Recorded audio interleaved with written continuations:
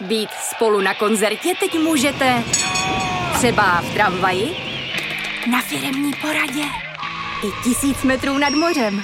Jsme tu, abyste mohli být mezi svými kdekoliv. Tak zůstaňte ve spojení díky datům na naší nejrychlejší mobilní síti v Česku. T-Mobile. Čteme vám garáž.cz.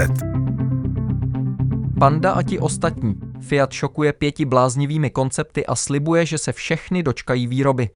Článek napsal Martin Jánský.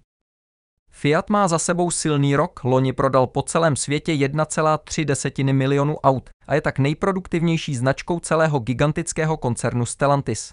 A podle právě uvedených novinek to vypadá, že budoucnost pro něj vypadá ještě zajímavěji. Wow, tohle jsme fakt nečekali. Fiat tak dlouho mlčel a mlžil, až by si člověk skoro myslel, že se v Turíně nic neděje, a oni přitom připravovali takovouhle smršť konceptů, naráz jich představili hned 5. A i když vypadají docela bláznivě a kreativitě tvůrců evidentně nikdo nekladl zábrany, automobilka se dušuje, že se všechny v příštích 3 letech dočkají výroby. První kousek by se přitom měl představit už letos v červenci. A my si tipneme, že to bude Panda. Malé městské vozítko s typicky krabicovitými tvary prošlo radikální modernizací, takže výsledek je i přes určitou inspiraci letitým originálem hodně odlišný a cool. První vás praští do očí pixelový design světel na přídi, zajímavé je také využití pružných prvků, kryty kol, logo na přídi nebo nabíjecí konektor na kapotě. Nárazníky se zase tváří jako recyklovaný plast. Další recyklované a přírodní materiály se pak uplatní v kabině, která je skoro jako vystřižená ze sci-fi filmu. Tenoučká palubní deska s holografickým displejem a živou květinou, obdélníkový volant s integrovaným informačním displejem uprostřed, vzdušné sedačky z pružných vláken.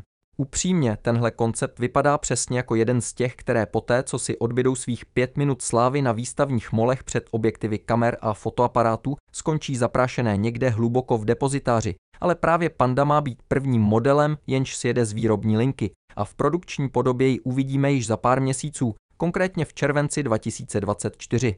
Nová podoba Pandy dá vzniknout hned celé rodině modelů, prostornému SUV, stylovému fastbacku, praktickému pick-upu nebo dokonce kompaktnímu, ale chytře řešenému obytňáku. Všechny mají být postaveny na globální platformě Stellantisu, která umožňuje zástavbu nejen elektrického pohonu, ale také spalovacích motorů s mikrohybridním ústrojím. A Fiat znovu ujišťuje, že všechny se dočkají produkce, postupně do konce roku 2027.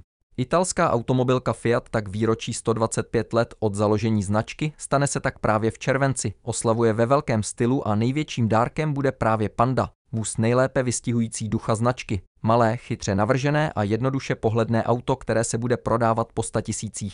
Aspoň Fiat v to doufá a my mu to ze srdce přejeme. Článek pro audio připravila Jana Šretrová, přečetl robot Pavel.